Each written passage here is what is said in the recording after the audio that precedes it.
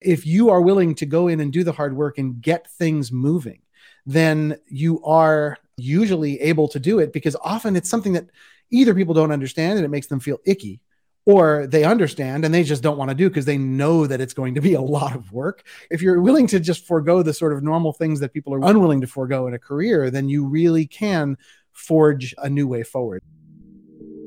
You're listening to Cloud Security Reinvented, a podcast for security leaders with a focus on the cloud.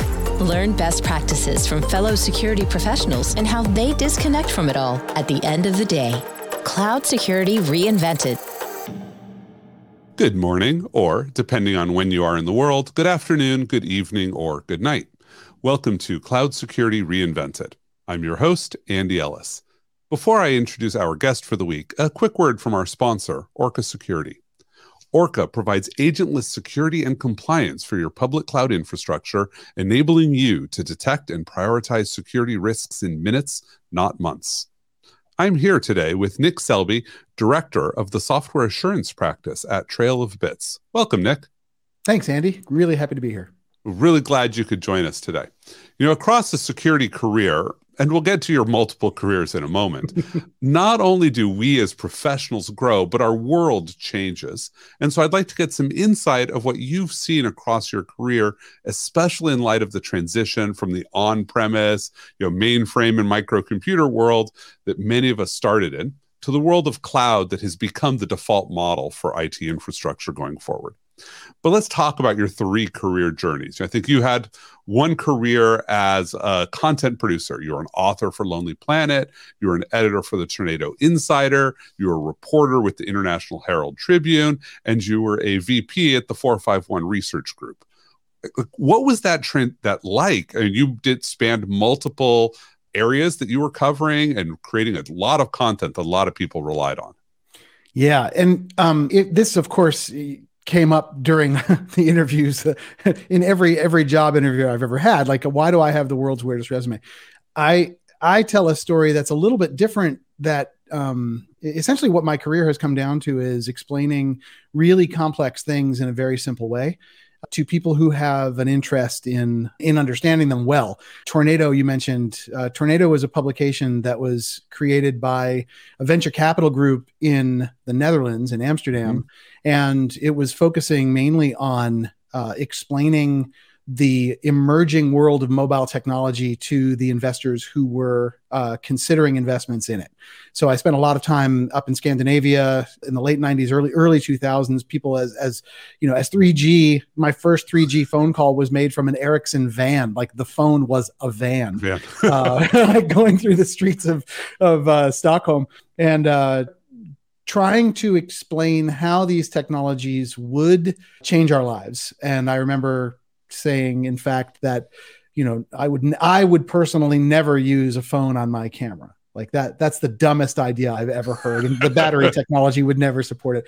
But even with Lonely Planet, which was just a lot of fun, I spent 14 years outside the United States, and 5 of those I spent in Lonely Planet. And if you take a look at the places I was covering, they were places that people wanted to travel, but they were not straightforward. And the first one that I did was Russia, Ukraine, and Belarus, and spending time going to places that had not been open to foreign visitors since before the 1917 revolution. How do you navigate that in a world where everything was completely upside down?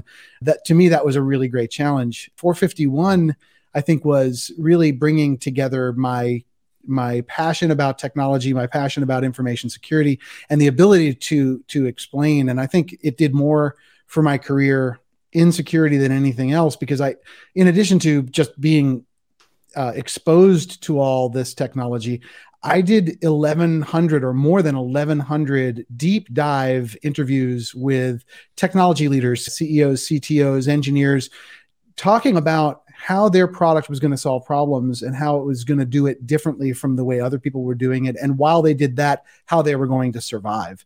And so over 5 years, ultimately leading the entire research operations team at 451, digging into all of enterprise IT, I learned so much about the business of enterprise technology, but also the realities of engineering. And I bet there's a lot of commonality between, giving somebody a travel guide to Russia and teach them how to do a security journey to a place that nobody is sure they really want to go either. I swear there is. And it really is. So often these things come up, and the analogies from either world fit very well into the other. Yeah. So you also had a more traditional security journey. I think you started in the consulting space before becoming a practitioner, but you've been in a number of places, from Cambridge InfoSec Associates, Trident Risk Management, Enforce Struct, Secure Ideas, Bishop Fox, CJX, Paxos, now Trail of Bits. So what has that journey been like for you as you've sort of walked the practitioner and the practitioner helper path? Well, the word satisfying comes to mind. Interesting and varied. I was spared for almost my entire career. I was spared the actual workaday toil of being stuck in a reporting structure as a CISO or as a CSO, and I was able to consult. And I think that these were accidental, like so many of us in the security space, so many of us like slightly older people in the security space, we came from someplace else. There was there really wasn't the kind of structure that there is now for a information security path from when you're in college. I picked very well because at 451, the things that fascinated me were logging and what is now the SIEM world, and data exfiltration, data loss prevention, data leakage prevention, and data theft. These are the areas that I felt that I could make the biggest difference. And it turns out that those things work really, really well to support a cybersecurity incident response career, which is what I did from 2008. And some of those companies you mentioned, like Infrastruct and CIAI and Trident, what we were really doing is going in and helping people when the defecation hit the ventilation. What has gone wrong? Are they still in the network? Let's prioritize, let's triage, and let's get this thing back up and running, create a short-term, like an immediate recovery architecture, and then bridge that gap so that they can put it into their medium and long-term architecture. And those things and focusing on those things really helped by the time I think I was ready to sit in the CISO's seat, first as a virtual CISO or a part-time CISO, and then finally as a CISO. I felt really very well prepared and well versed in the kinds of things that can go wrong if you don't pay attention to the small stuff. And then, that's really fascinating because you had this other parallel career the whole time that has to do sometimes with, as you said, when the defecation hits the ventilation, that you've been a police officer. So you're a reserve police officer. I've seen with a couple of police forces in Texas. You wrote software, street cred software, to support them. And you also worked for the NYPD. Like, that's a fascinating journey there. Well, I mean, and that journey started somewhat differently. It was most people who you find in the InfoSec world or the Intel world who have a law enforcement background, they started in law enforcement, they moved into the tech or the Intel, and then now they're in the private sector. I actually went the other way. I had a pretty established career in the information security space and a lot of consulting time, under my belt. And what I found regularly was that it was very difficult to get law enforcement interested in the problems that we have in the InfoSec space. And I got really tired of trying to make friends at law enforcement agencies just to get somebody, not even to kick the door down, but to like open up the file and look inside and see what happened. In 2009, I ended up talking to a police department down in Texas, and they said, you know what, we want to do that, and we would send you to the police academy, as long as you're willing to do the work. So I, to my wife's great surprise, at age 45, I went to the police academy. And as you say, I started out as a reserve officer, unpaid. I ended up becoming a paid detective and mainly working network intrusion and child sexual abuse material and other kinds of cyber crimes, but also getting into the world of cyber intel, the intersection of cyber intelligence and law enforcement.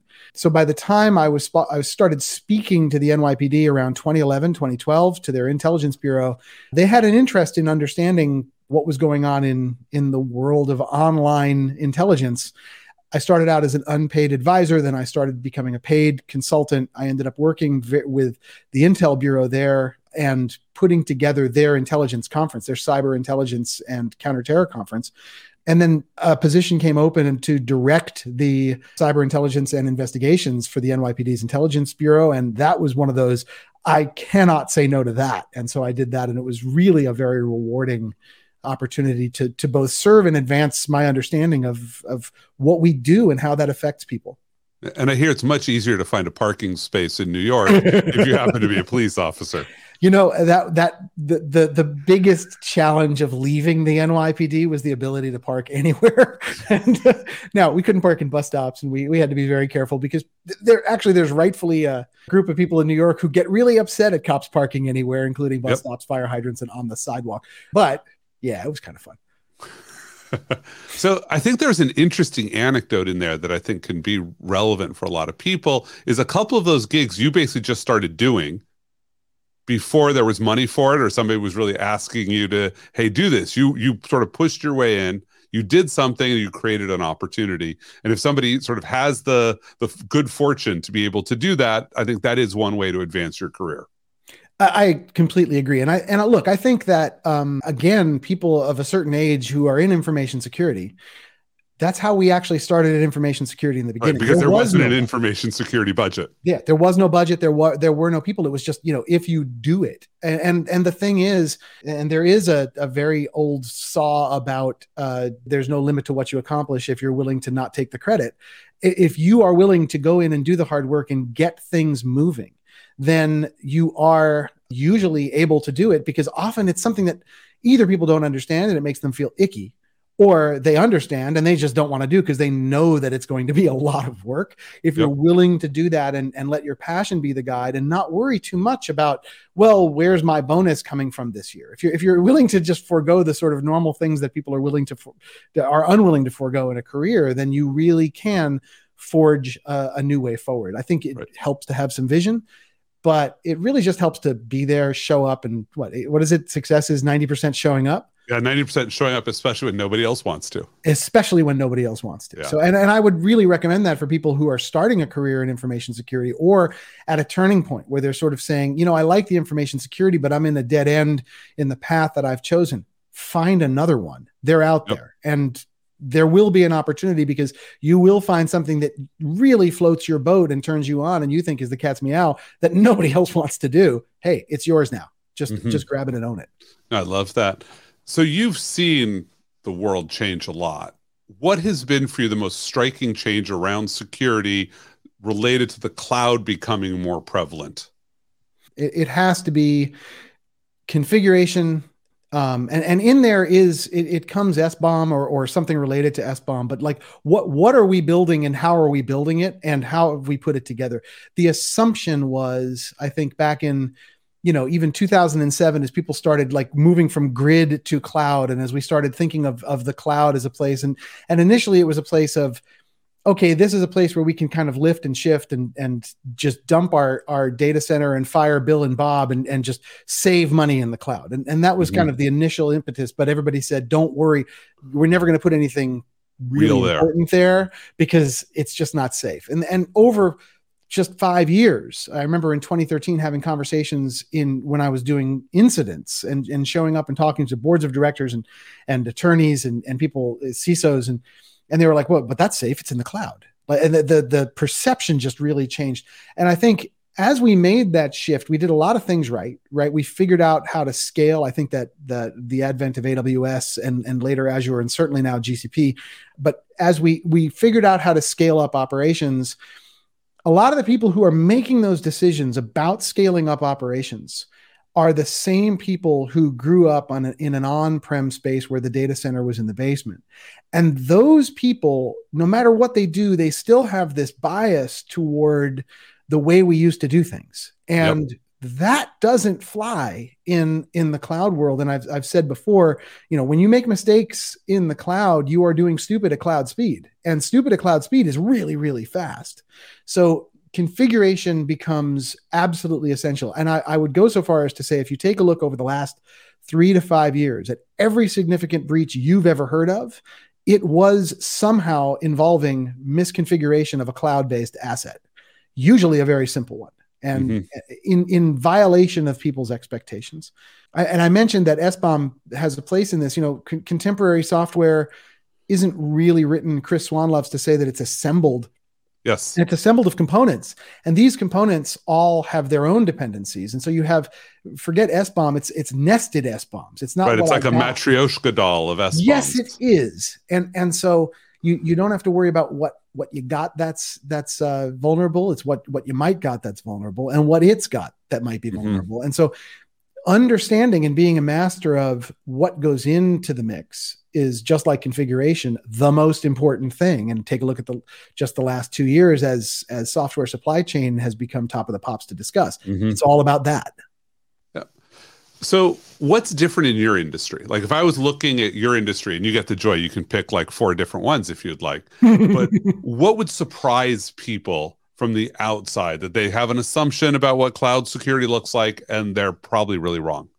I think at Trail of Bits, and really I've only just come here in the last few months, so it's still very new to me.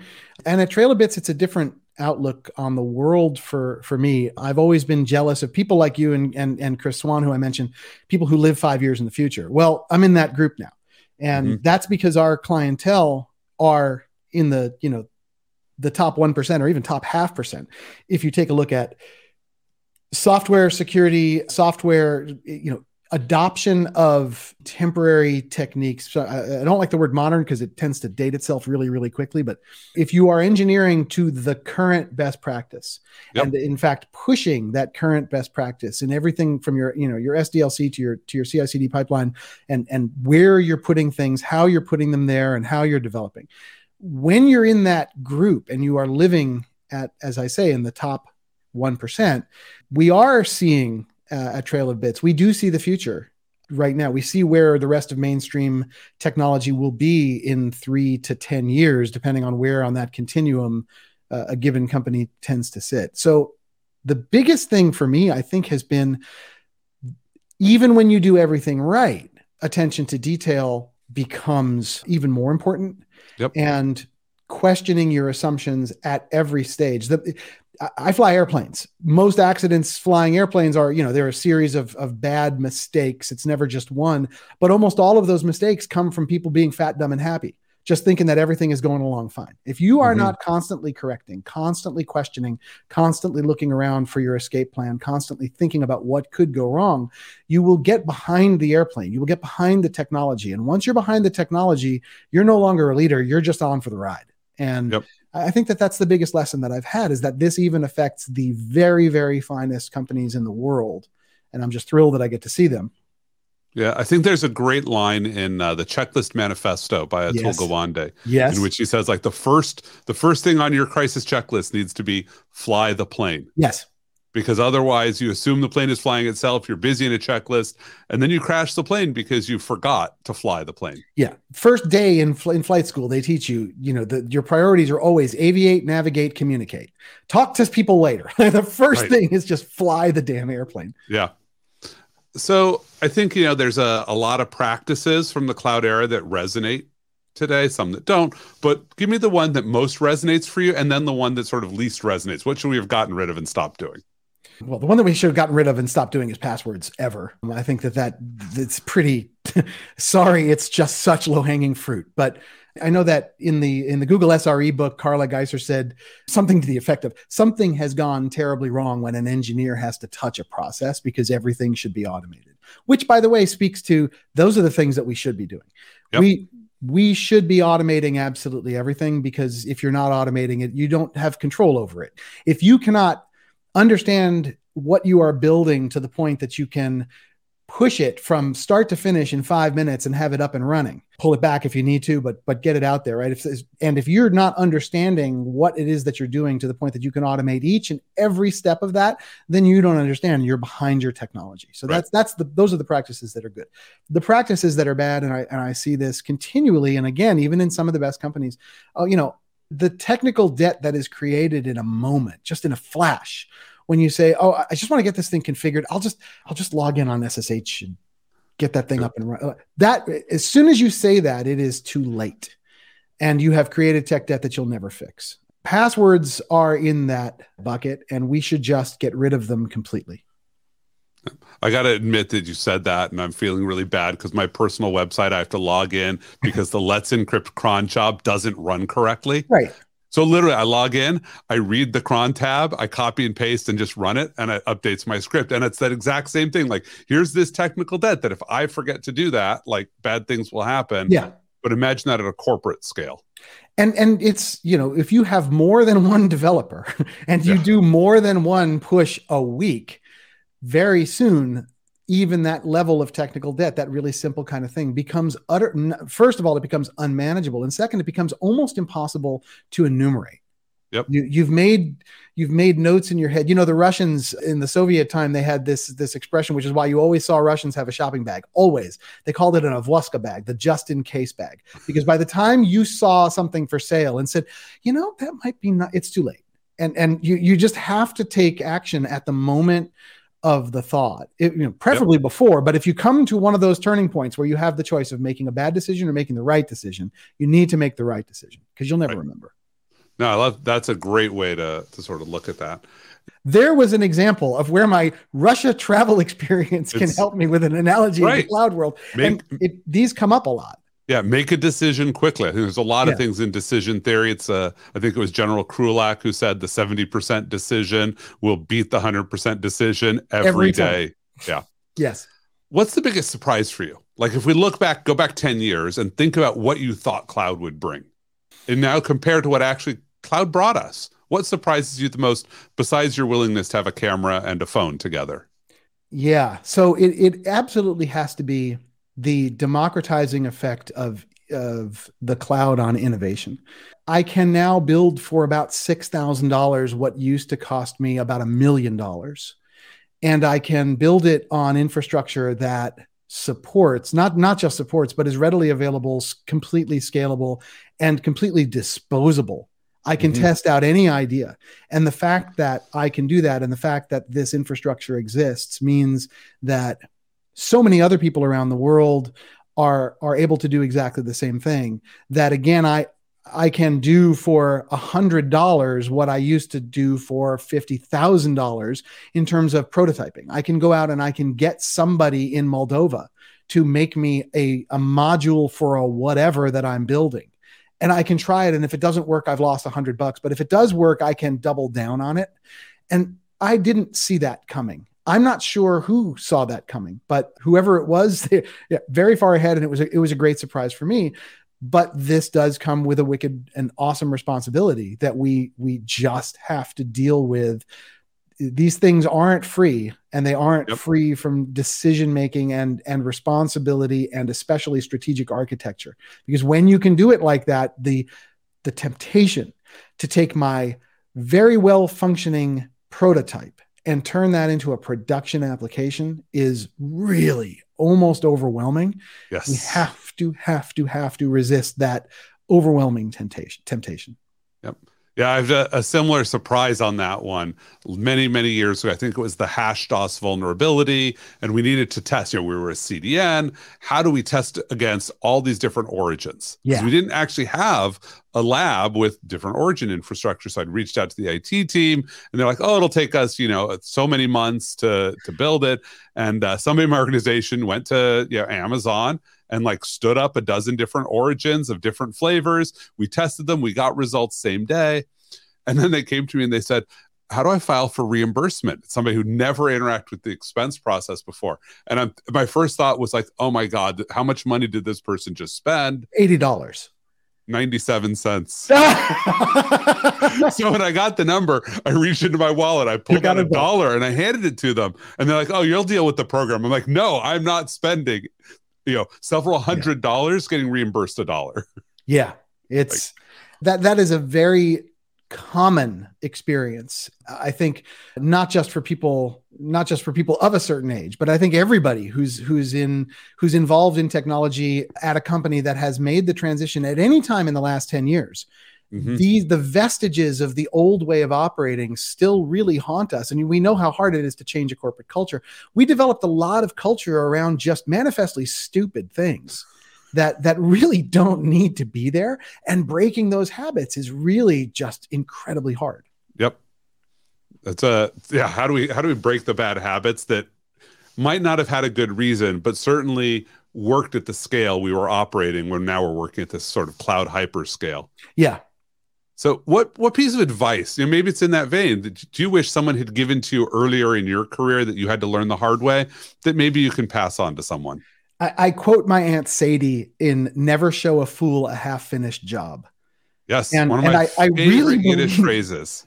I really believe that is tied very directly to this whole dynamic that we were just discussing a few minutes ago, of this severe temptation to take a prototype that is able to globally scale. And I think that in the biggest, if I have one big lesson from everyone I've worked with, it's that we still are biased toward judging our technology by its ability to carry out the functions and deliver the features that we wanted it to deliver when we made it.